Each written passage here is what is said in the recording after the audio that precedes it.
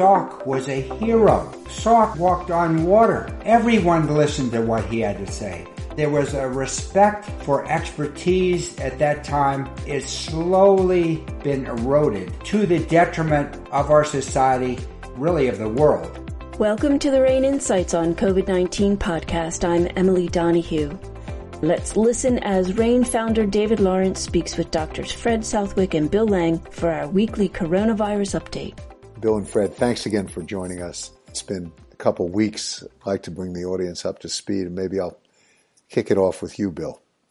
So where we thought we would be going 2 weeks ago is, I think, where we've gone. The case rates are down substantially, but even with those case rates being down, there's even less confidence in what the case rates that we're seeing because nobody's reporting. The only cases that are getting reported are people who are sick. So it's really throwing off all the data. Many people, they get bad cold symptoms and they don't even take a test, or not even bad cold symptoms. They get mild cold symptoms, don't even bother taking a test. And the ones that do take home tests, that data is not going anywhere.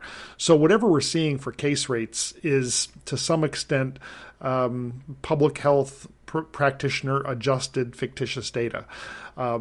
Now, that shouldn't scare people because we've really gotten to a phase in the epidemic, or the series of regionally linked epidemics, that the more useful data is the hospitalization and unfortunately still death data.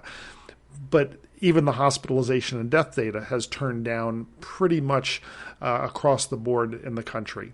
So what we're seeing now is that people are pushing hard to do away with all kinds of restrictions. And just Wednesday, Dr. Walensky from CDC said that CDC will very shortly be coming out with new recommendations on masking, and they're going to change it because of the issues that I brought up with the case rates. You can't use them to make any really careful decisions. You need to be looking at other data, and so that's what they're going to be coming out with. She also said that the new data will be much more tailored to specific situations and not to broad geographic areas, but hasn't really given any more hint as to what that will mean. So I think what we're going to see is recommendation to wear masks in places like hospitals and nursing homes. We don't know what they'll say about schools, but we know that most school systems are removing mask requirements. And I think we're going to see just an extension of the removal of various requirements across the country over the coming 2 to 4 weeks. Yeah, I agree with Bill. We, in Florida, our case rate has dropped dramatically, and the hospitalizations have dropped by about 50%. So that's very encouraging. The death rate, daily death rate, has not changed significantly, but that's expected. It will lag about 3 to 4 weeks after the decrease in cases. So that is encouraging news. And there are other parts of the country, for instance, Kentucky is up right now at 400 cases, in some counties, up to 400 cases per day per 100,000. So it's not totally quieted down. In some areas, it's still active. In other areas, it's become quiescent. Yeah, it is interesting if you're looking at the state-by-state data because Maine, for example, their data indicates that they've had a 350% increase in the number of cases over the past week. Well, I went to the state of Maine Department of Health, and they said, please don't look at that data because what happened was they had a number of their health data experts who are out with COVID, and they're catching up from 2 weeks of data. So they've dumped basically 2 weeks of data, including the peak of COVID, on top of their current data. So that's the only reason why theirs look so bad. Other than that, pretty much the rest of the country, except Kentucky, is on a fairly significant downward slope.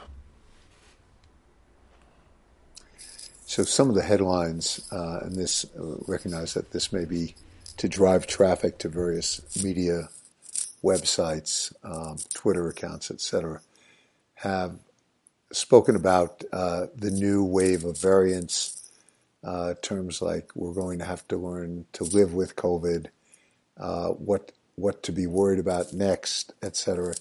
Can you share with the audience just, how you guys are thinking about this and what the data is actually showing? Well, I've been looking at the BA1, which is the original Omicron, versus the BA2, or the stealth Omicron, as they call it, very closely. And what is very frustrating is every day there's a study that says almost the opposite as the previous.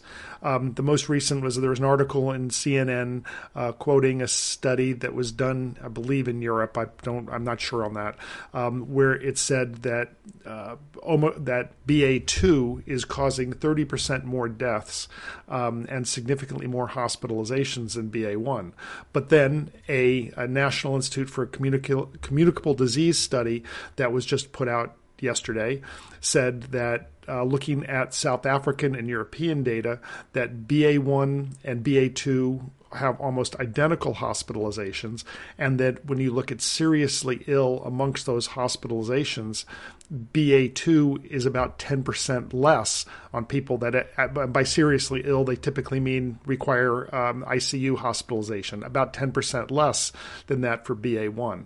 BA2 is, across the board agrees that it's somewhere around a third more likely to infect others, but it's still susceptible to immunity from vaccination and previous illness to the similar degree. Now, that's not necessarily a high degree, but to a similar degree as BA1, and currently represents about 5 to 6% of cases in the United States. BA2 does, that is. Yeah, I agree with Bill's assessment. As far as I know, there is no rigorous evidence proving that BA2 is more virulent. In other words, causes more severe disease. That's remotely possible, and I do agree that it's a little bit more contagious than the BA1, and that's why it is taking hold slowly. And as far as cross immunity, it seems reasonably approximate the same, and therefore, if you are infected with BA1, you should not become infected with BA2. And therefore, it's very unlikely, in my estimation, that BA2 is going to take hold as the dominant organism, a dominant variant in the near future, or ever, for that matter. Which brings up the question of other variants. And again, you read a lot of people writing stories, looking for eyeballs, are writing about how we're going to have, it's just inevitable, we're going to have another major variant. Well, again, as you all know, I'm not a virologist, but what I have read from some very competent virologists is a theory that because BA1 and now BA2 are both so infectious, that it would be very difficult for any COVID or SARS-CoV-2 virus to modify and become more infectious and at the same time more virulent. Therefore, BA1, BA2 would crowd out anything that is more virulent and maintain BA1, BA2 as the predominant virus that's in circulation. So these theories say that we're probably at the kind of the peak virus with BA1, BA2. Bill, I agree with that assessment. I thought that Delta was going to be the most contagious, but clearly Omicron beat out Delta dramatically. But it's hard to believe there haven't been any other viruses more infectious than the Omicron. And I think its ability to spread by aerosol has been maximized. In other words, it's highly unlikely that there could be a virus that would be more contagious in the future. And therefore, I agree. I believe we've reached the pinnacle, and this is the last large surge that we will encounter. I may be a little bit out on a limb, but I think most people agree this is the last serious surge. And from here on in, there will be little local increases in cases, and we will just have to have really a thermometer diagram showing the degree of activity in your area, and depending on the form of the level of activity, you can adjust how you behave. In other words, if the activity in your area is high, then you wouldn't go to the movie theater, you wouldn't go to crowded environments. When it's low, you'd feel comfortable. If it's very high, maybe for temporarily the schools will have to use masks, and then when it lowers, they can back off the mask. But I think it's going to be a very dynamic and changing approach, and no rigidity. Oh, you're changing your mind. No, we're adjusting to the conditions as they arrive, and that's the important thing. And one of the things that I've realized is, as an infectious disease specialist, I have had to learn flexibility in my recommendations, because all organisms, bacteria and viruses, mutate and want to escape whatever the anti-infective or vaccine that's directed against them.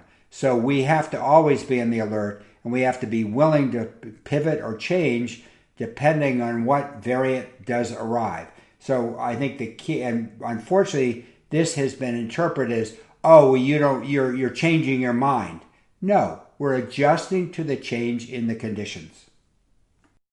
Hey, Fred, I'm glad you brought that up, because that was I was about to lead into this question, because I'll give you something that's more contagious than Omicron and stuff, which is disinformation. And so much of, I spend a fair amount of time just trying to go through social media and go to various websites to understand what people are thinking. And obviously the protests up in Canada have dominated headlines. There are other issues here in the United States. But so much of this, I think, is critical about our institutions and our science, as though, these are static conclusions. And the point you're making about the need to pivot with changed conditions and the need to pivot with the data that reflects those changed conditions, that part of what, hopefully we'll draw some lessons out of this pandemic so we don't have to repeat the mistakes next time.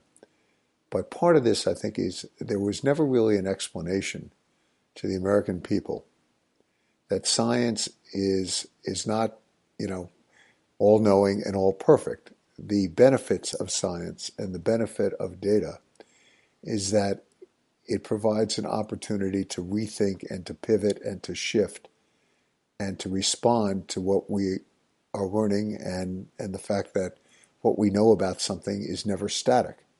And I think that is one of the overarching lessons that, unfortunately is not appreciated. People ascribe all sorts of either ego or political, we'll call it, objectives to the scientific community. And many of these are men and women who are working, not only extraordinarily hard, but under extraordinary circumstances where decisions have to be made. They have to be made quickly. They have to be made balancing competing interests and always in the public interest. And so I'd actually like to, maybe I can get a little more, we'll call it, commentary out of you and Bill on this point, because this to me is, has been so fundamental in trying to manage the pandemic, is an understanding of science and how it works and why it is not static, and why, part, if it's done correctly, is you're learning and you're basically adjusting in response to changed circumstances and data that comes out of those changed circumstances. So let me just sort of sit back. I really would love to have your and Bill's thoughts around this. Thank you, David. I'll get on my soapbox here. This has been, I tell you, a lot of experts in infectious disease who have been trying to share their knowledge and what their analysis have been criticized and denigrated. And I ran across an explanation that I think really fits with what has been going on. And it's by some psychologists, Dunning-Kruger effect. It's actually been described many years ago, and in psychology, and it's cognitive bias, whereby people with limited knowledge or competence in a given intellectual or social domain greatly overestimate their own knowledge and competence in the domain relative to the objective criteria or to performance of their peers and people in general. So they feel that they have the same expertise as those who've trained for years and years and really learned the craft, in this case, infectious diseases. And this problem, this Dunning-Kruger effect, is probably present in about a third of the U.S. population right now. And it has led to a high number of deaths. And I just saw yesterday that the death rate among the counties with the highest, who supported the strongest support for Trump, the death rate is very, very significantly higher than those counties that had a low support for Trump, because the Dunning-Kruger effect seemed to take hold predominantly in the Republicans and the Republican politicians, who have really guided their supporters off a cliff, and also really encouraged this denigration of expertise. And it's called visceral bias. And the number of politicians have criticized Fauci and criticized really all the experts who are out there in the public trying to clarify the facts as they are. So I'll get off my soapbox, and Bill, maybe you can correct me. No, I think you're right. But at the same time, there have been, with something so new, I think that even the experts are learning as they go. Everybody is. If you take Dr. Fauci, he's clearly made statements that have turned out to be incorrect. And if you take the expert coming from the other side of it, as Dr. Macquarie from Johns Hopkins, he's been incorrect on a few occasions too. But so it really does, when you've got a novel event, as this has been, everybody from the experts to the lay need to take everything you're seeing with a grain of salt. But the one other thing that, as we look at this, and maybe not, I don't want to say look back on it yet, but looking back at what we've done through all this, we've got to remember that this is not the last event that we're going to see. That through history, through most of recorded modern history even, we get significant epidemics, if not pandemics, every 4 to 7 years. You can count right back and you'll see them. They don't all have as much commercial impact as this has had, but it does mean that people, organizations, and governments need to take stock again of what we have done. One of the things that people don't appreciate is that when we had the pandemic flu fear, which never turned into happening in the 2009-2010 era, there was the U.S. government developed the National Response Plan, which then was modified when they realized that plans don't really work. It was modified into the National Response Framework, which was just a series of, here are the things you should think about, here are potential ways that you could go. But that, importantly, one of the major aspects of the NRF was a plea to various infrastructure segments within society to do the same thing. And while the NRF may not have been the huge help, going to the various infrastructure segments within the United States, they did develop their own response frameworks in many cases. A lot of them had to dust them off the shelves to come out, but there were a lot of large organizations we worked with that when I said, didn't you do this back in 2009, 2010? They said, oh yeah, and they went and pulled their plan off the shelf. So this does something that people and organizations do need to do is get your lessons learned, update your plan if you had one from 2010, and if you don't have one, then have one and put it on the shelf because you're going to need it again, almost guaranteed.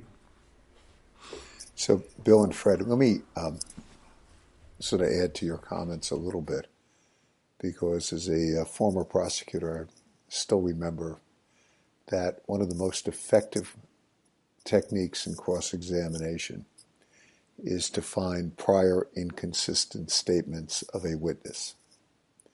And credibility gets quickly destroyed when you point out that isn't a fact that you said X on a prior occasion, and on another occasion when you were, in front of, X, Y, and Z, you said this.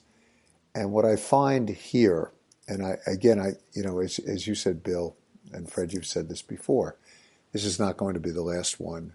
And, among the lessons here, I really think that there is a broad educational process that needs to take place about the benefits and the limits of science.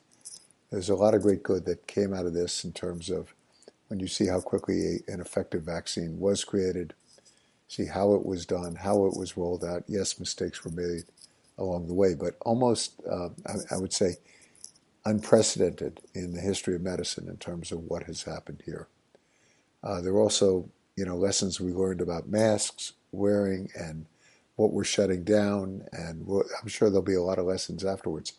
But there's a fundamental lesson that I don't think we can ignore, which is that there are men and women and institutions whose opinions we want, who will give the opinions based on certain data and what they know at the time. But they must be allowed to adjust and correct, as Fred said, pivot, and they may come up with a different conclusion later on, but that is not the basis for discrediting the institution or the people.